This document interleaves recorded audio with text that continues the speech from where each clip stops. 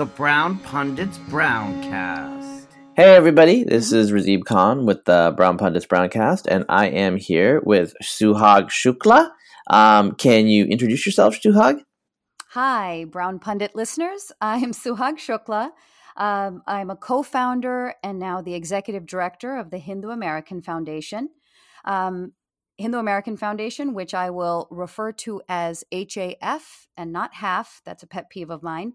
But HAF is a 16-year-old nonprofit, nonpartisan advocacy organization, and we seek to serve the Hindu American community. Some of the things that we do, we educate the public about Hinduism and Hindus. We speak out about issues affecting Hindus and other minorities worldwide. And we also build bridges with institutions and individuals who are committed to the promotion of dignity, mutual respect, and pluralism. And all of our work is really geared towards ensuring not only the well-being of Hindus, but the well-being of all people and the planet, because this understanding of the divinity of the planet is very much a part of the Hindu ethos. We've worked on a range of issues. Some we're well known for, some not. Our work, I think, in K through 12 public textbooks and how Hinduism is taught to American school children is one that's gotten a lot of media attention, some accurate, some not. So I look forward to discussing that with you. We've done a lot of work with the media in trying to improve the understanding of Hinduism. We've done work in terms of civil rights and working on issues such as the separation of church and state or the prevention of hate crimes, and globally on human rights and ensuring that religious and other minorities are able to enjoy their full freedoms as humans. We've also worked on environmental issues and a whole other slew of things. All right. That's a great introduction. So I'm actually kind of curious, because you did talk about ethos. What is a Hindu to you? This isn't going to be. I'm not really interested in like the deep philosophy of religion, but I guess we kind of need to define the terms here, right?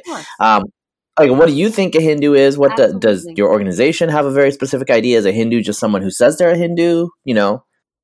It's a little bit of everything, right? It's obviously someone who says they're Hindu, but absent that opportunity to have a one-on-one conversation with someone about religion and what they identify as, if the general public is trying to understand what a Hindu is, I'd say that a Hindu is probably someone who individually or collectively within a community is inspired by the Vedas or other Hindu sacred texts.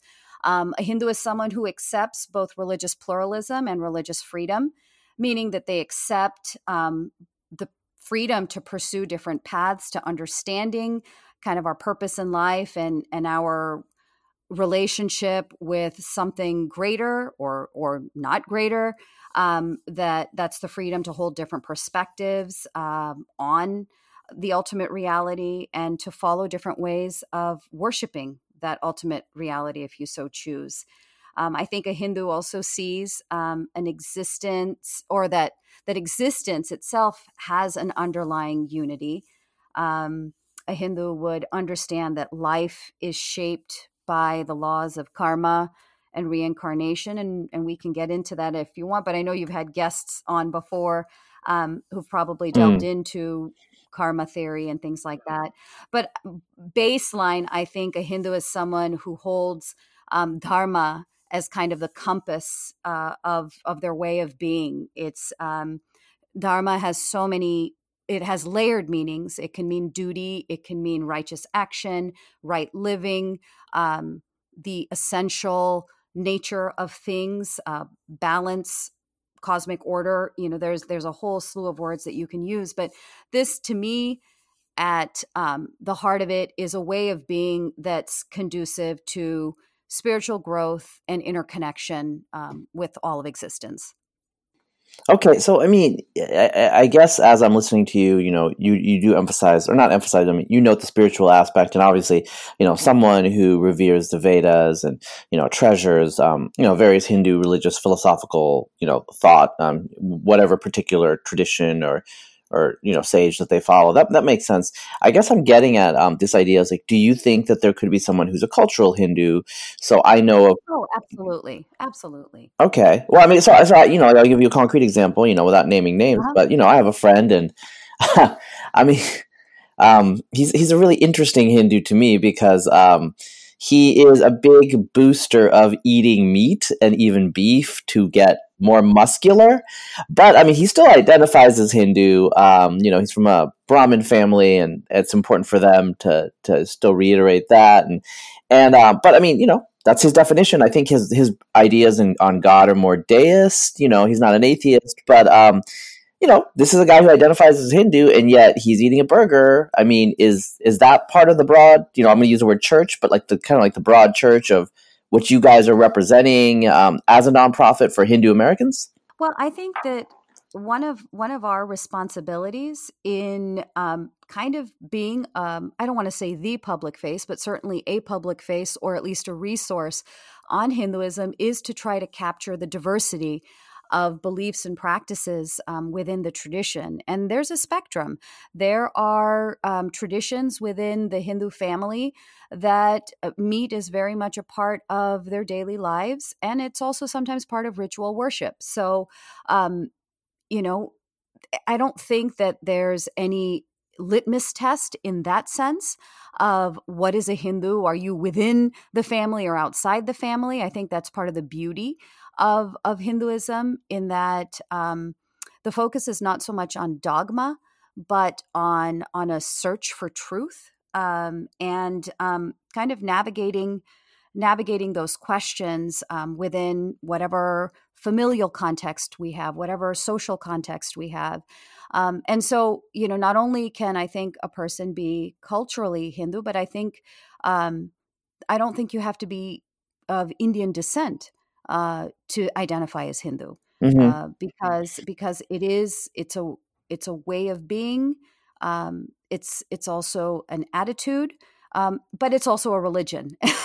And the reason, we oftentimes butt heads with folks who say, well, Hinduism is not a religion, certainly not in the Abrahamic sense. But I believe that it's important to identify Hindus as a member of a religious grouping because of the way structures are set up to protect certain rights. So if we keep, our coat hung on, we're a way of life and not a religion, well, then where's a Hindu supposed to turn to if they're being persecuted or if they're being discriminated against? So that's maybe a long-winded answer to that question, but no, I mean, I think that's fine. I mean, it requires some elaboration, I think, to define the terms. It's not like, I think if you were running a nonprofit that was, like something like Presbyterian hunger relief, I don't think we'd have to have a long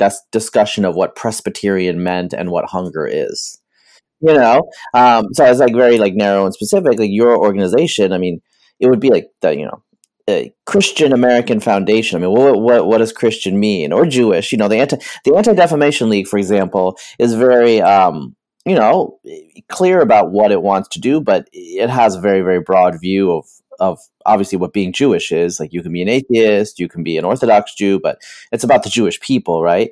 And so, I do want to talk about Tulsi Gabbard later. So it's pretty obvious that being Hindu, you don't have to be of Indian descent. Well, I mean, you can talk to Balinese people about that too, right?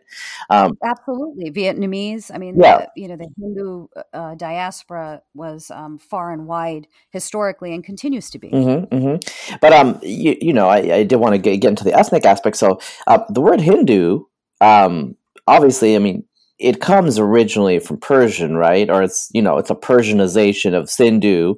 And so it just referred to Indians, like right. Of whatever, just people that lived in the Indian subcontinent. And then it became more religiously identified as a lot of people in Indian subcontinent, South Asia, became Muslim or Christian and whatnot. I know that, a typical, say, Pakistani Muslim, like, if you say they're a Hindu, they would kind of look at you like, what does that mean? But, I mean, do you think at some point it could be so expansive where just someone of South Asian descent in general, and I'll get to the point about like the word South Asian and Indian, because Sure. there was a question about that, but could be Hindu as well, because my family's from a Muslim background. I'm not religious at all, but I know that like Arabs and Iranians, they look at South Asian Muslims and they still kind of think of them as Hindu because they look the same to them. Does that make sense? Right, right. Well, I think, I go back to when I was learning Spanish and, when I had to define myself by my ethnicity, I believe, and don't quote me on my Spanish because it's been years, but I remember the word was Hindu to say that I was Indian. I wasn't necessarily referring to my religious identity, but an ethnic identity. So I do think that from the outward in, looking from the outward in, there are many cultures and communities who associate Indian with Hindu. But one of the points that we emphasize is that not all Indians are Hindu and not all Hindus are Indian. And so, there's definitely this perception, but I think that also stems from people not knowing about the tradition, not recognizing, that there's a philosophical framework or that there's rituals or there's different things that differ vastly from other things that they might associate with as religion. Yeah, yeah. So I mean, I want to get into the semantics. There was a question about apparently, I don't know this for a fact. There's a question from a reader. The HAF was lobbying for California schools to use the term Indian rather than South Asian to refer to the region. Like, do you have a response to that? Can you talk about that? Absolutely. Absolutely. Our stance, we even started a social media campaign called #DonorRaceIndia. And part of it was that South Asia, when we're talking about the history of the region from, say, like 3000 BCE to even pre-independence, we were not talking necessarily about South Asia. It was an anachronistic term to apply to what was really being taught is Indic civilization.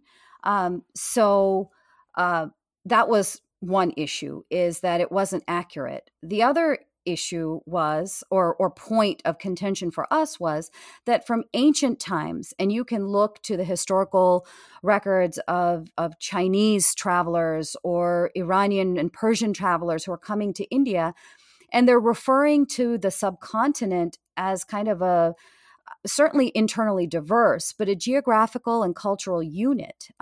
It was seen as a civilization unto itself. And then the last point, and so that's where, again, India would have been, or Indic would have been more accurate than South Asia. And then the third major point is that China, Japan, Egypt, Greece, all of these cultures were referenced by the country's names. It was ancient China or ancient Chinese culture. Or certainly they weren't the modern nation states that we know today. Japan, same thing, Egyptian culture or civilization.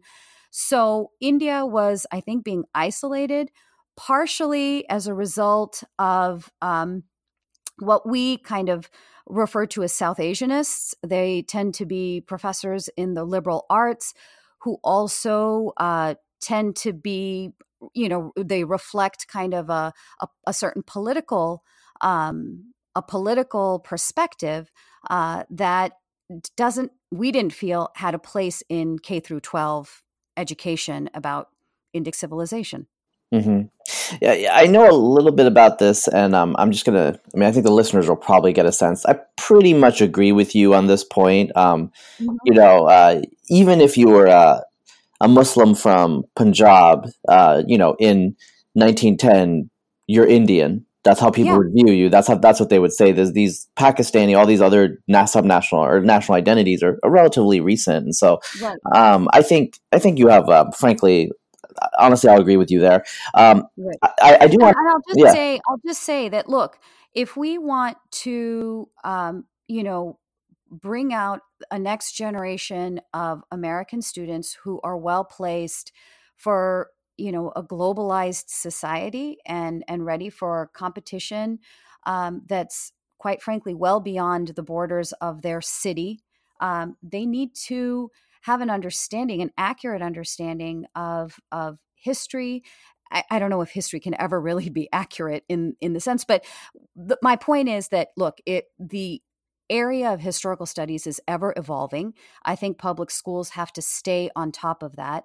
The other thing was that, just for accuracy and for kids to understand, we were very supportive of parenthetical information where it could say ancient India, parentheses, which would include modern day Pakistan, Bangladesh, et cetera, et cetera. So, this whole notion that we were somehow pushing against or trying to, exert some sort of dominant narrative over Pakistanis and Bangladeshis, I think was just kind of, a straw man. Mm-hmm, mm-hmm. Well, so I have another question. This is kind of related to like a reader question, but I was kind of going to ask you anyway. I don't, and you probably don't know too much about me. So I'm Bangladeshi American, although I'll just say I'm Bengali mostly because I barely lived in Bangladesh. I was born there, but it's such a young country, anyway, that's my personal opinion. So I don't really know too much about, say, like the caste system, I guess. I mean, I do know what I read in books. Okay. But, I don't know like personally too much. And, so, I mean, I'll give you an analogy.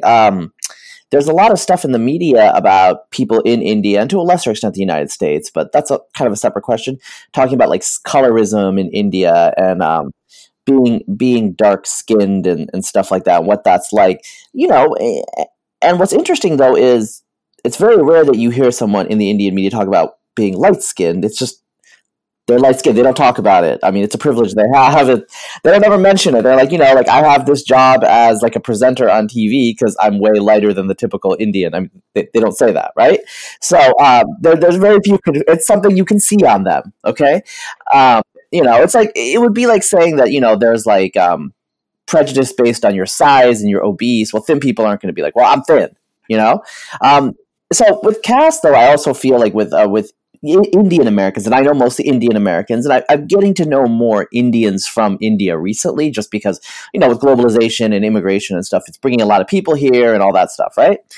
And so, the caste discussion is like, there's this academic discussion, and it's pretty, cardboard cutout. I don't know. I feel like it's pretty coarse because we got like, these Varna groups and then there's the Jati groups and I'm a geneticist, so I actually know how caste works genetically. That's where I'm looking at it.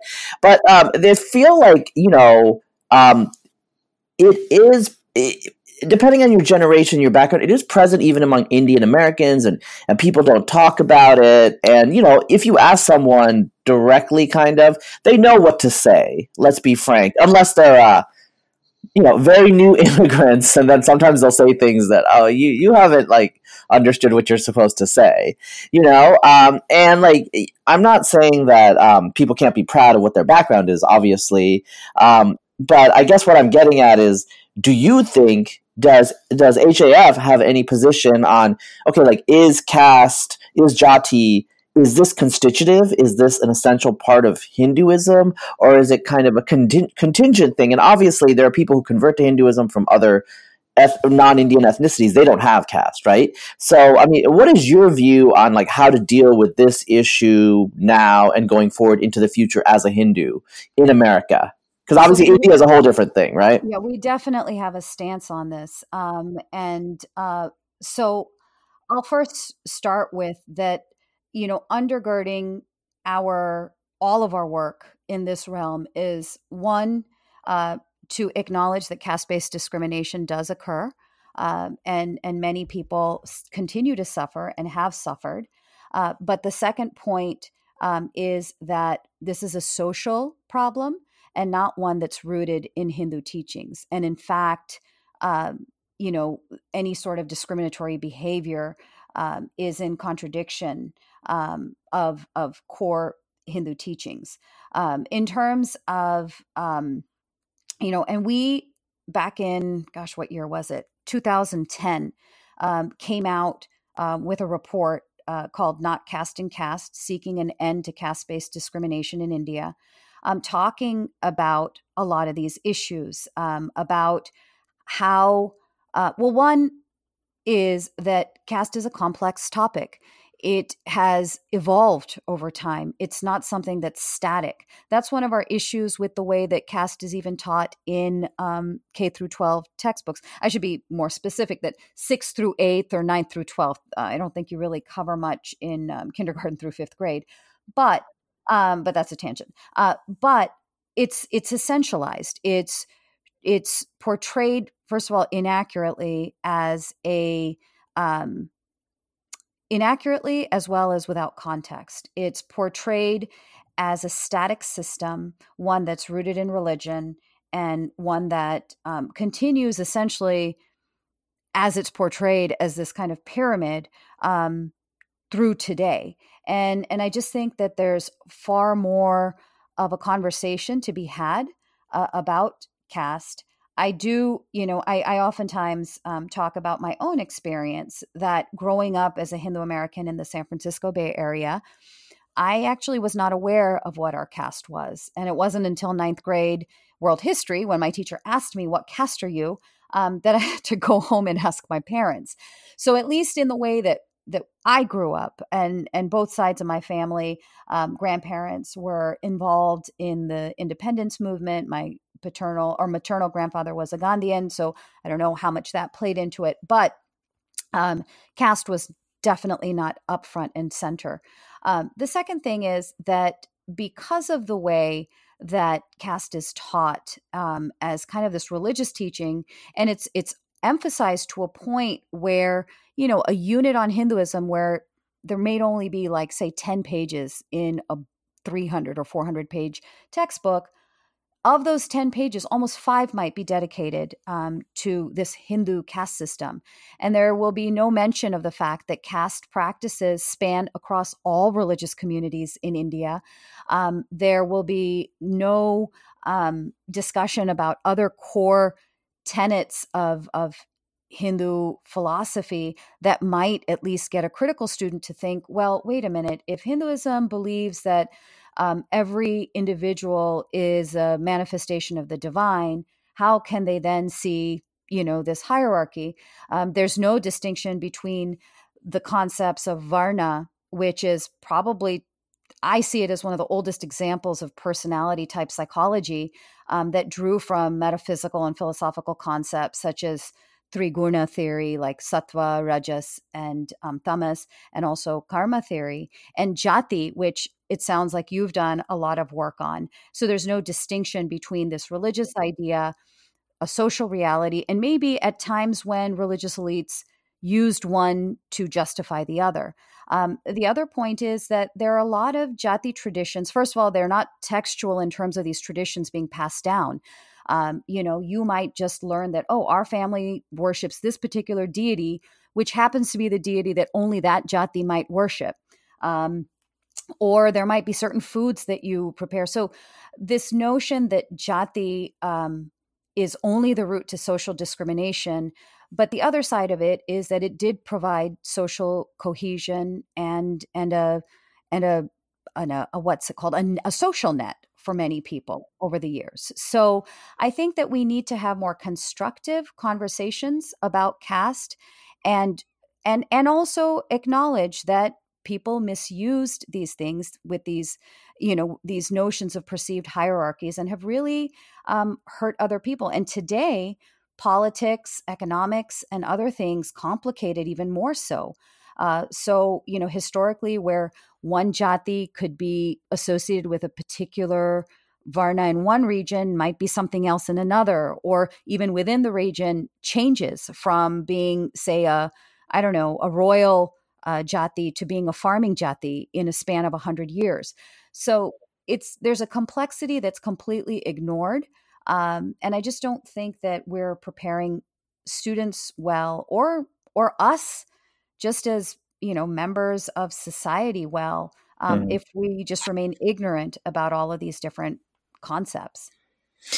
All right, I'm going to follow up with you on this, but I do want to just for the listener really quickly because I think we jumped into it.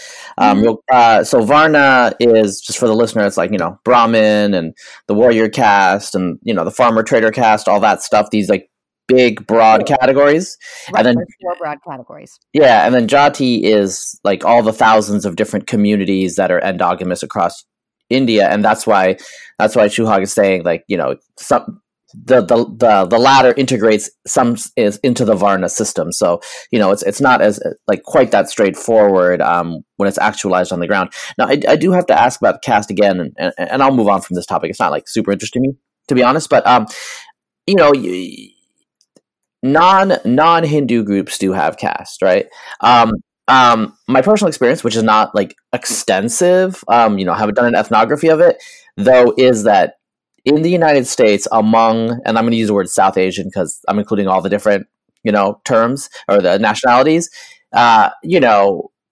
most of the people are from like privileged backgrounds in general, back home, wherever they are now, but I do feel like caste is still lasting more, and I do agree. Actually, I've heard that your story of like having to ask your parents, that's actually a relatively common story I have heard. They learn about it in high school, then they have to go home and ask, but I do think that it does persist more among Hindu communities than among the non-Hindu, even though both groups obviously started with caste like communal identities. And I mean, are you trying? I guess what I'm saying is, are you trying to deny that these?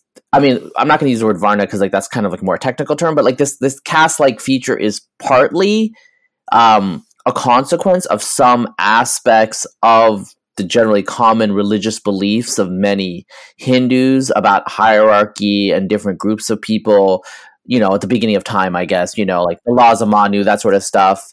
I mean, are you saying that that's actually like disputable? And I know there are people who identify as Hindu who are actually very anti-caste, so obviously that's a thing. But I mean, I guess what I'm trying to say is, but then there's other people who are Hindu and they think that like this is in the codes, like this is like how it's been, and it's not just a coincidence. Like it's like religiously sanctioned. Like, would you deny those people their own opinion on that? Because I mean, that's I think the conflict that we have when some of those people are frank in the United States when they just come from India, and like Indian Americans who grew up here are like, whoa, whoa, whoa, Right.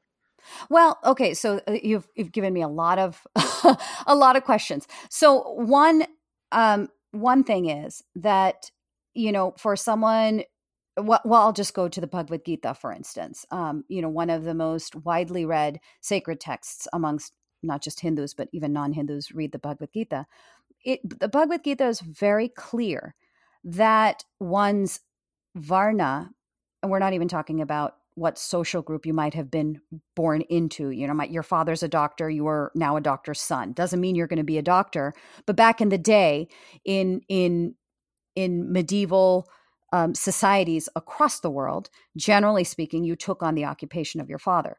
But when it comes to Varna or this personality type psychology, what the Gita says is that your Varna is based on your actions as well as your innate tendencies and your aptitude. So nowhere does it say that it's based on the occupation of your father or what role your father or mother play in society. So I think Hindu scripture and with Hindu scripture, not to get too into the weeds, there are two primary categories of Hindu scripture.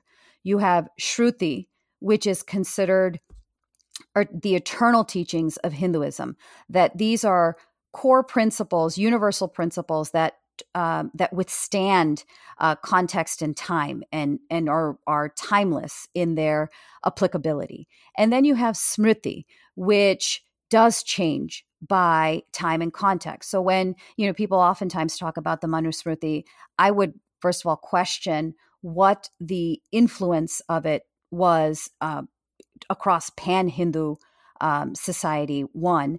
But second, was it what's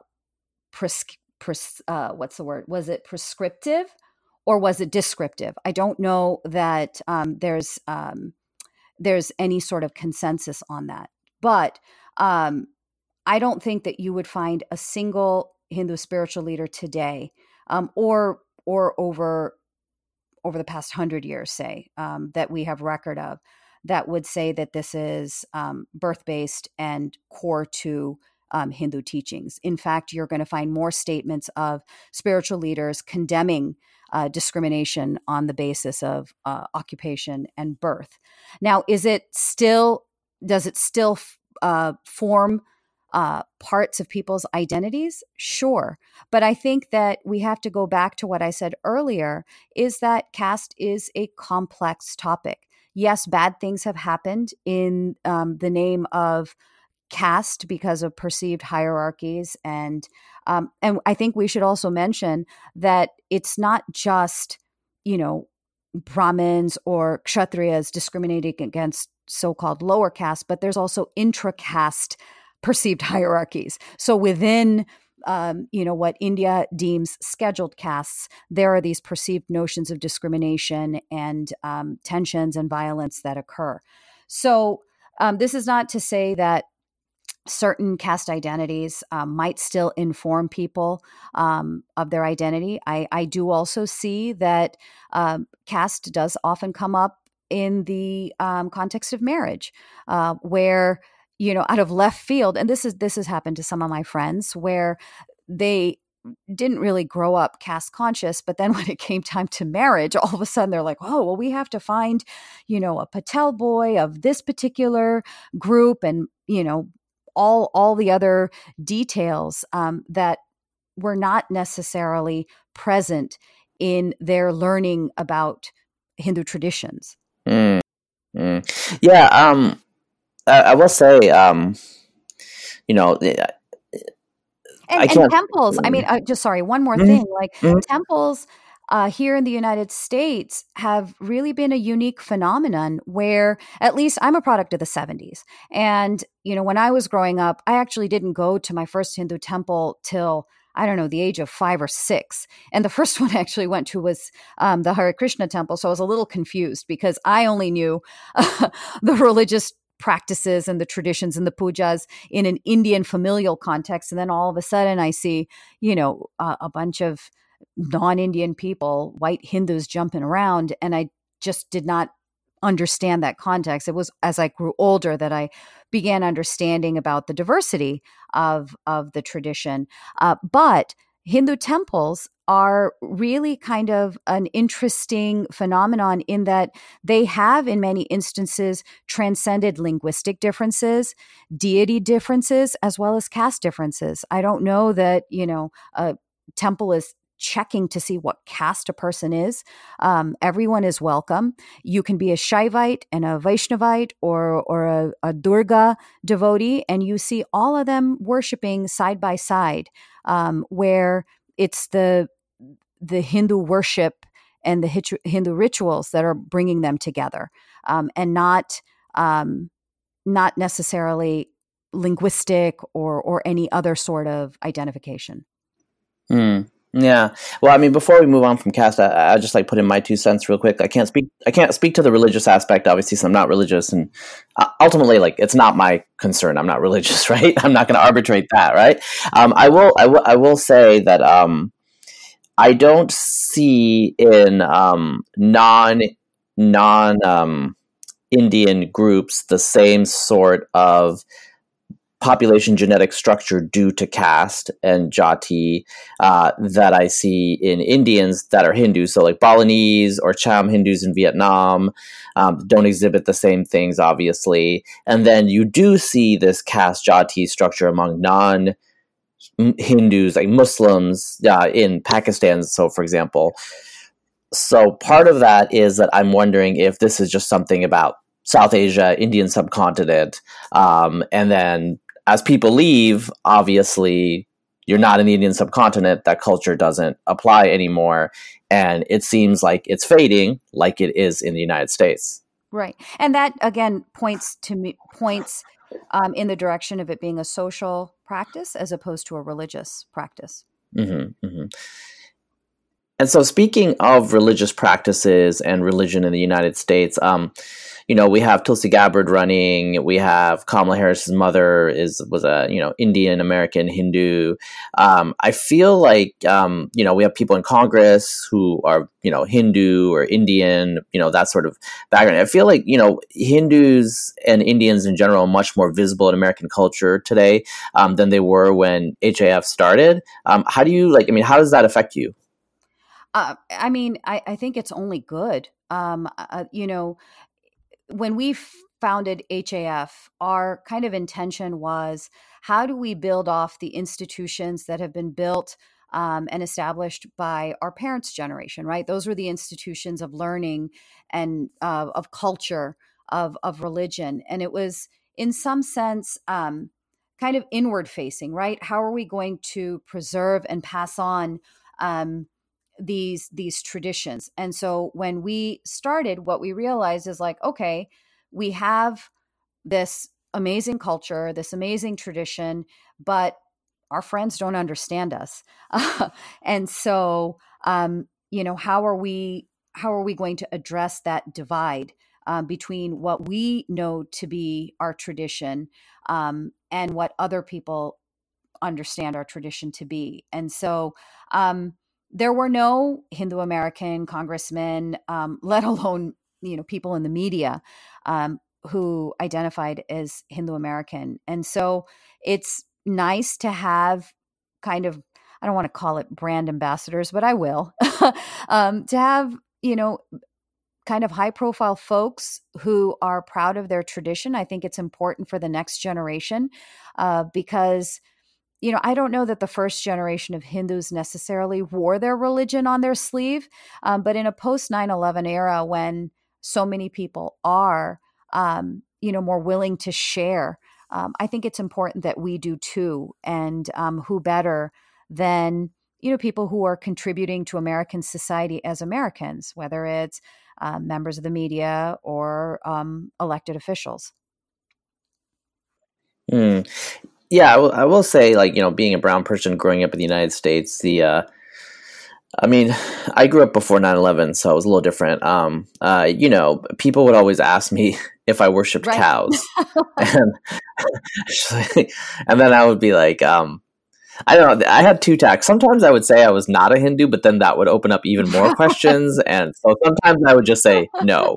Right, exactly. I still remember the day after Indiana Jones and the Temple of Doom, and that priest, I think he ate monkey brains, and just the horror with which some of my classmates were looking at me. So those were kind of the media presentations back then, and we certainly didn't have people running for president who had Indian or South Asian sounding names. Mm-hmm. Well, and also, I guess I should mention Liz Warren's daughter is married to someone of Indian heritage, so she has, half Indian grandchildren. And Tim Ryan's a meditator, and okay. He has. The few times that I've met him, it's been with folks from Art of Living, and that is Sri Sri Ravi Shankar's Kriya Yoga, which is a meditation methodology. So you see this influence everywhere. Sometimes it's subtle, sometimes it's more overt. Yeah, and so speaking of influence, there's this whole thing of Hinduism and India and the rise of Hindu nationalism where I'm going to set, I don't know too much about it. I know some stuff about it, but apparently there was a guy who was a kind of a neo-Nazi or like some sort of white nationalist from Scandinavia who went to a Hindu conference in India that was organized by a Hindu nationalist group or, conservative Hindu group. And someone wrote an article about how Hindu nationalists are neo-Nazis because, And so my own perspective on this, I would just say is like, I'm sure these Hindu guys, Hindu people, men and women, did not know who this person was and did not care. Right.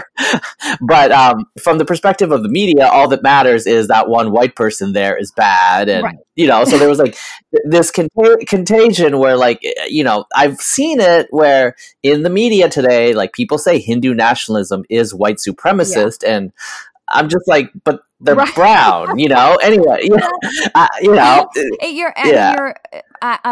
oftentimes, I've talked about this in terms of just the sloppiness of terms like nationalist, and context, right? Like, how is a South Asian using the word nationalist as opposed to someone who might be very familiar with World War II and what German nationalism led to? At that time, India was under British rule, and I don't know how much access they had necessarily to, that sort of understanding of the geopolitical context of what happened during World War II as a result of nationalism. And then there's plenty of other European examples. But oftentimes, even words like right wing and left wing are just kind of thrown around, and they mean different things in different contexts. And I think it's important to understand that, because if you have an interest in understanding the world, you have to know that. And this is, I think it goes all around. You're seeing an increasing number of Indians in India who automatically are like, oh, we're for Trump, because they see, okay, in India, we're right. So in America, this is right, without necessarily understanding that the political philosophies are oftentimes different for left and right in different places. I've pointed out, at least in the Indian context, I know the American context far better, but, because we're the Hindu American Foundation, we're oftentimes asked these questions simply because there is a Hindu party or a party that identifies as overtly Hindu that's now in power in India. But LGBT issues, transgender inclusion, environment and climate change being moral imperatives. These are not necessarily platform that we would associate with the right in America,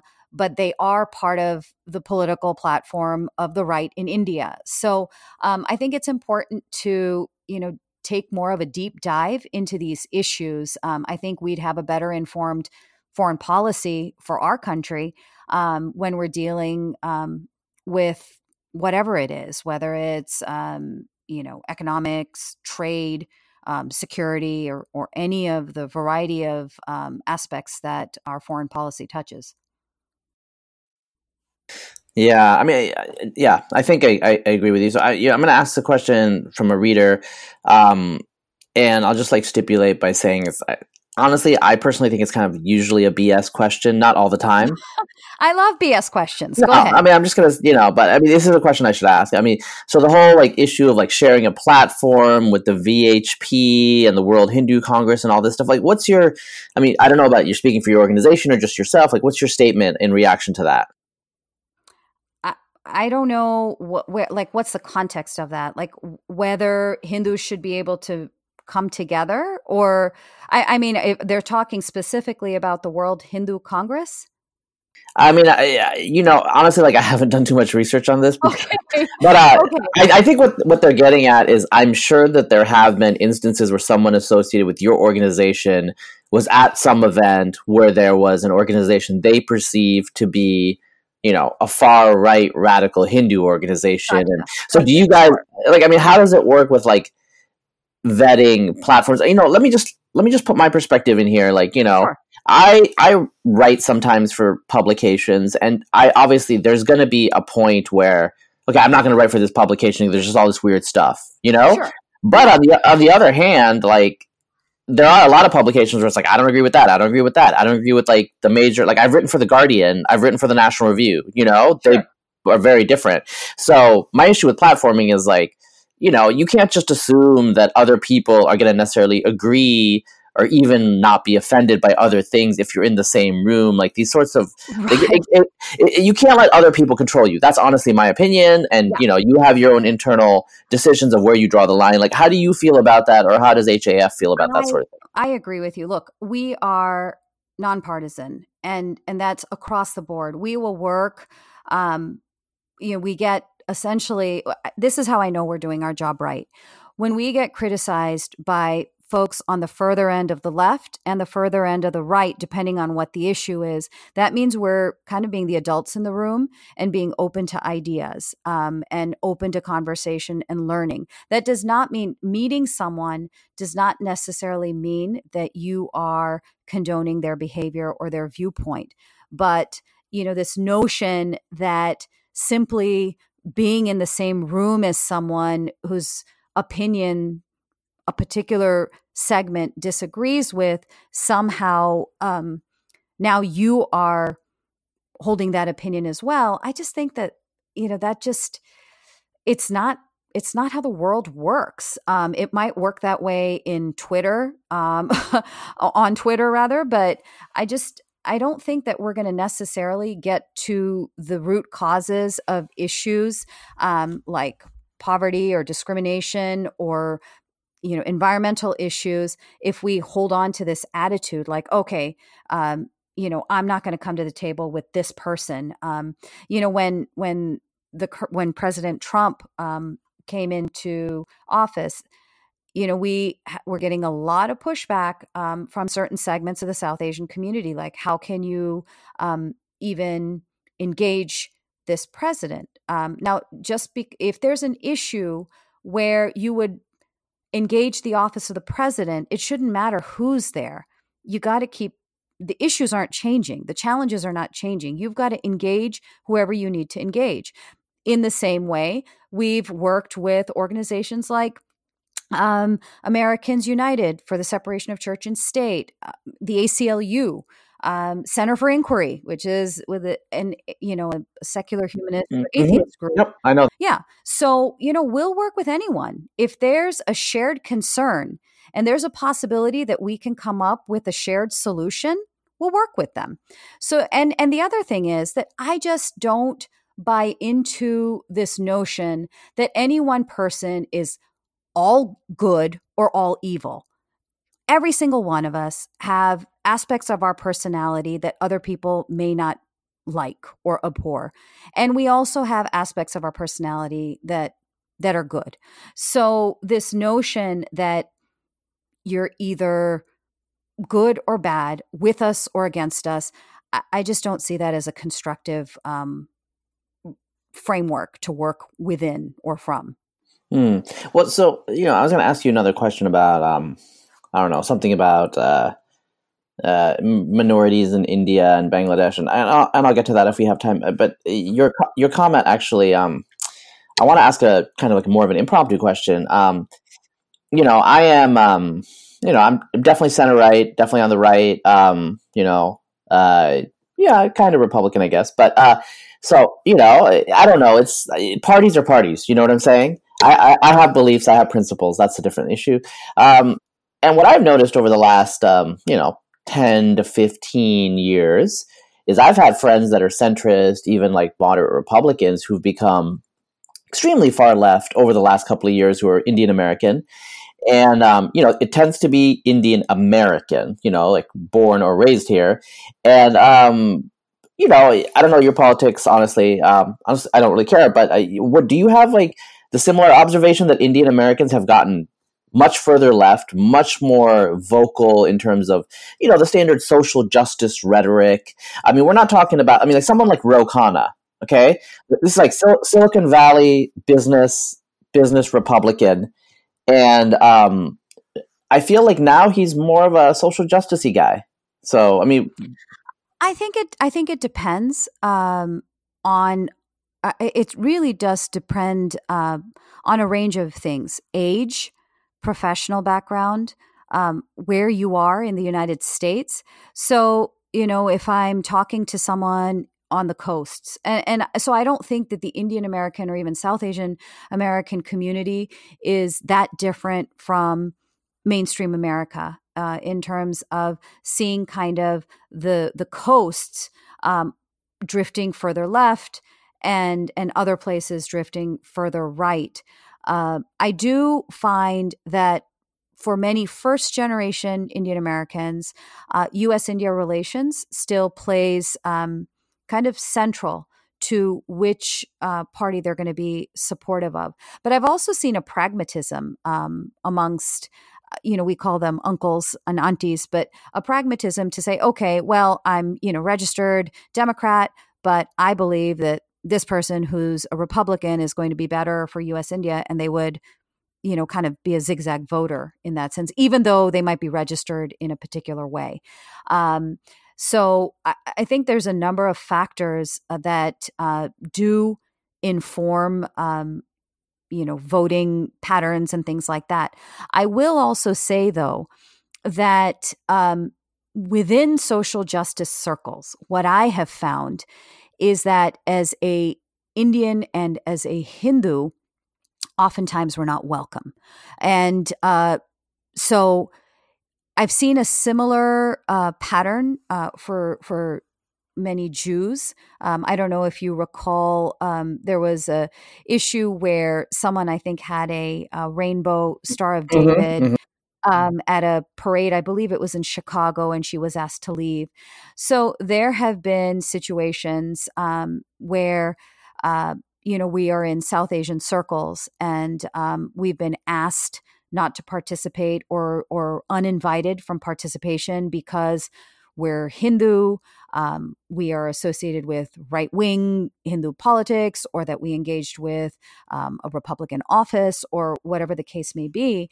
And so that has been my experience, at least in some social justice circles, is that there's less tolerance for, allowing people to engage with different sorts of people. There's more of a litmus test. And in the same way, I would say that obviously as a brown person, I don't know necessarily that I'm going to be invited into some, far right conference or something like that. Yeah, but they might come to your conference. They might. All right. So true. So let me brass tacks. Let me be a little tougher on you, because I think people are going to complain that I'm being too nice. Yeah. So I mean, there's a question. Basically, I'm just going to read it verbatim because I actually don't know all the details here. Why does the HAF seem to stand at odds with the great bulk of respected national and international human rights organizations, NGOs, and academics, labeling them as conspiratorial Marxists for condemning intolerance in India? Yet the HAF is vocal in raising awareness for such intolerance faced by Hindus in Bangladesh and Pakistan. Okay, that's a good question. And my answer is we don't. What we're asking for is fairness in understanding ground realities, no matter where we are. So in the context of India, what has oftentimes happened is that there's been kind of, and this might be going into the weeds a little bit, but, similar to some of the BDS movements that we're seeing on college campuses, there's also been activism that kind of mirrors that with India in the crosshairs. And so there is kind of broad brushing of incidents that are occurring in India, and too often the inner religious violence or tensions are portrayed as if Hindus are always the aggressors. Are Hindus aggressors in incidents in India? Absolutely. But they are not the only aggressors. There are times when they're victims. And so there's no religious community in India that can be absolved from having perpetrated religious violence, nor is any religious community immune from being a victim of interreligious violence. And so in all of our work, as it relates to India, it's trying to bring about that context, because any sort of conclusion drawn about the situation in India is going to reflect on Hindu Americans. So if people come away with the understanding that, oh, all these Hindus in India are just attacking religious minorities and it's not safe for a religious minority in India, that's going to affect how, my dad might be viewed by his neighbors, or how, someone living in Georgia is going to be viewed by his colleagues. So it's important that Americans have more nuanced and factual understandings of ground realities. I'm not asking that we whitewash when bad things happen, but I think we need to have a greater detail in our understanding of what goes on there. I think also it's important for us as members of a democracy to understand how other democracies work.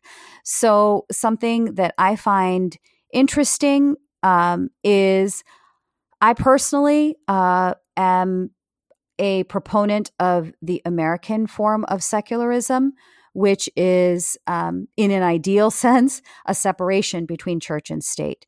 While in India, the model has been more of accommodation. So when U.S. lawmakers talk about religious freedom in India, they're not necessarily basing their comments on a full picture. Do they know that there are separate family laws, which I don't necessarily think is great for women, for Christians and Muslims, as opposed to any other religious tradition? Do they know that there's oftentimes quotas at the state level? I think all of these things need to be at the forefront of businesses, of policymakers, to get a better understanding of our neighbors around the world. So do you think that the HAF always has to be kind of focused on India in a way? No, I don't think so. I think, well, so let me answer that in two parts. One is that India is a sacred homeland. All of the tradition emerged from the Indian subcontinent. And so many of our temples and sacred rivers, mountains, all of those things are there. And so even when I meet Hindus who are like fourth or fifth generation Guyanese or from Trinidad, there's still a longing or kind of an eye towards India as a sacred homeland. So do we want the well-being of India? Absolutely, because so many of our major temples and pilgrimage sites and things like that are there. The second part of that is that where something that's happening in India is going to reflect on Hindu Americans here, we will try to speak up on. And so we've been critical of the Indian government, or if Hindus in India are not being treated fairly. So we'll speak up on that too. And so Kashmir is a perfect example of that. You have, the indigenous population of Kashmiri Pandits that were cleansed from the valley in 1989, 1990. That was the last of a number of exoduses of Kashmiri Pandits, 350,000 of them. We don't believe that the Indian government has taken enough action and enough steps to rectify that situation, to repatriate them safely. And so we're going to speak on those types of issues, but we're not going to talk about every single issue that occurs in India. And so would you consider, I mean, this is like a stupid dichotomy probably, but would you consider HAF an ethnic organization or a religious organization? I think we are a advocacy organization that serves a religious community. All right. So, I mean, it kind of... How lawyerly is that? Yeah, no, I mean... Well, I mean, it kind of sounds like... Because I guess, a religious organization to me sounds like a temple, or, you know what I mean? Mm-hmm. And we're not that. We are not a temple. We are not a religious organization per se. Our role is not to promote religion. Our role is to create an environment in which religion can flourish. for religion to flourish, I think there needs to be understanding and freedom. Well, so, one of the questions people are asking is, actually, like, I kind of appreciate the, reader feedback here because, I have some general questions, but some of these specific ones are interesting to me. Like, so, I mean, you work with interfaith organizations or you work with, and so, what was that? I don't know. I mean, like, I'm not saying that, like, you agree with any of this, but, I have, like, Indian American friends, and whether they're religious or not, if they're Hindu, it's like, the rule is, like, for marriage, is, like, no blacks, no Muslims, So, like, the issue with Islam is always, I feel like, my family is Muslim, and they have certain prejudices, but since I'm not, since I'm atheist, it doesn't really impact me too much. Like, I don't think about it too much. But and then like, when I talk to my Indian American friends, they're usually pretty secular, but their parents have really strong opinions on Islam. And a lot of it has to do with back home and that baggage. But so here in the United States, you are an ethnic minority in the United States, and like I told you, like my family's Muslim. I don't know, like I know more about Hinduism than the typical person, but I don't know that much. But I'm being it's like I've had like Muslim friends who, like Muslim American friends are like, well, at the end of the day, you're a Muslim, so you need to like stand with whatever the Islamic or like the Muslim political. And, I do laugh about that because like I've been mistaken for Hindu more often than I have as Muslim. So does that mean that I should stand with the Hindus? Do you see what I'm saying? Yeah, So, you have like all this like cultural baggage, and then you're a minority in the United States, just like Muslims. And Sure. even though it's not politicized, like, I mean, how have your interactions been with like Muslim organizations during interfaith events? So I think it's important that we find our places of shared concerns and work together. And that's not to say that we have to forget or set aside all of our differences. But I think that those are the places where we can at least start conversations. So, for instance, for issues such as separation of church and state, there have been Baptist groups, Muslim groups, and others where we have all come together where certainly theologically we are not on the same page, but we will come together for the interest of ensuring that the state is not endorsing one particular religion or endorsing religion over non-religion. So I think that this work has allowed us those types of opportunities to work with people that we may not necessarily agree with on all things.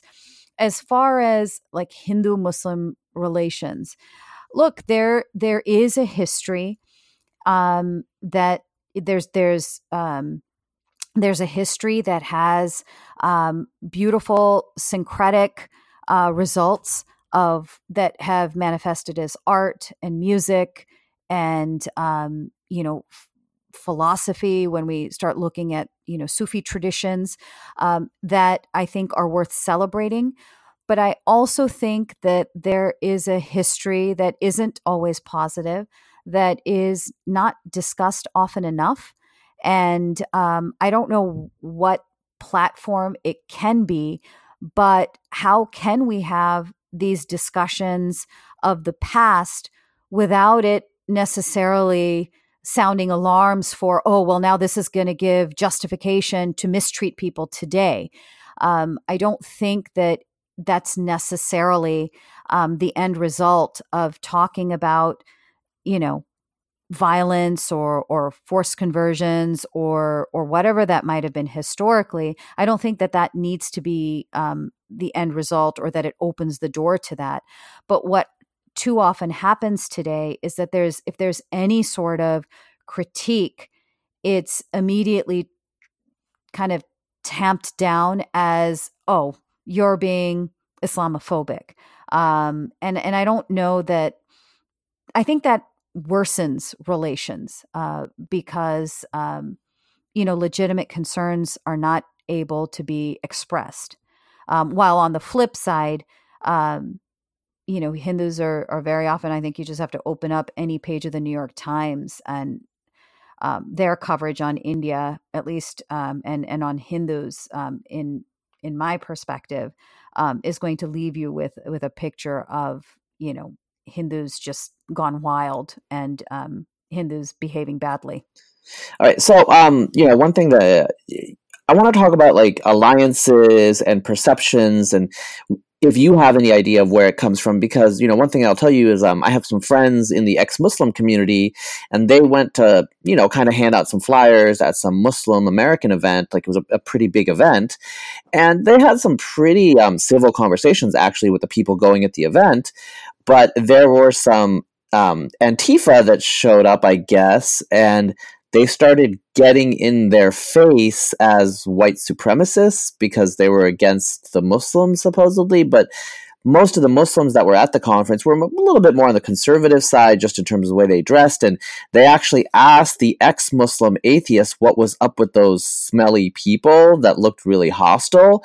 I'm telling you this story because it's a little ludicrous, and I don't really understand what's happened in the last 20 years when it seems like the far left in the United States, at least, is extremely, I'm going to use the word Islamophilic.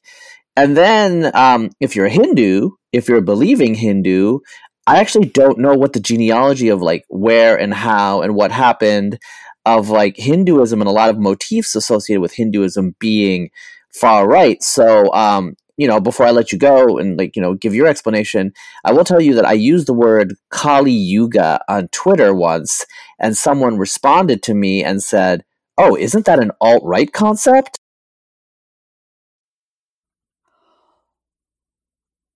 Wow. I mean, we deal with this with the swastika all the time, where a Hindu family reaches out and says, "Hey, my HOA is not letting me put up a swastika because neighbors complained." Um, I think part of it, and I would highly recommend you have Vishwa Adluri on Brown Pundits to talk to him about some of the earliest studies of India and the roots of Indology. And he talks about kind of German quest for finding identity, and how they kind of landed upon India scriptures, and how I think there's probably something there in terms of why Aryan nation and the swastika and all of these symbols. If you heard Kali Yuga, that's a first for me. I didn't know that. That he would probably be far more aware and well read on what some of the roots of that might be, and there is something there for sure in terms of the appropriation, but there's, I think, historical roots as to how and why that might have happened. Yeah, I mean, it's one of the weirder phenomenon of this particular time.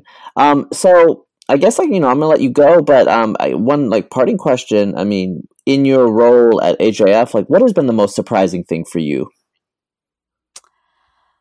Let's see. Early on, I would say one of the things that surprised me, we filed an amicus brief before the U.S. Supreme Court on an issue dealing with the public display of the Ten Commandments. And, as second generation, or I don't know if I refer to myself as second generation. My parents naturalized, so they are the first. But I know that's kind of a touchy subject for many. But anyways, as a second generation Hindu American, I thought, wow, this is really our kind of coming to age. We're filing as Americans, standing up for the constitutional right of religious freedom. And the community reaction was, why are you rocking the boat? We're guests in this country. So that was kind of eye-opening for me that, in addition to having a responsibility to work outward and be a bridge between the Hindu American community and mainstream, we also had to kind of bring up to speed many people in our community in terms of, what, the founding principles of America and what rights do we have as Americans. So that was definitely eye-opening for me. The second thing I think is probably more recent. And I think maybe I'm as perplexed as others are in terms of just an intolerance towards different ideas. I worry about the future of our democracy as the environment becomes more and more polarized and people are just engaging in echo chambers. I didn't anticipate that kind of bleeding into our work, but it does on a probably near daily basis, where we're trying to explain our stance to one end or the other, and no one's happy. So I'm hoping that this is just part of kind of the cycles that different societies have gone through in the past, and that there will be something that opens up where people are more open to differences. I think it's key to our democracy. Yeah, I mean, I agree. Definitely on the same page with you on that. Well, Suhag, thanks for coming on the Browncast. It's been really enlightening. I learned a lot, and I'm sure our listeners learned a lot. Thanks so much. I really enjoy your podcast, and I also learn quite a bit whenever I listen. Awesome. Tune in next week for Brown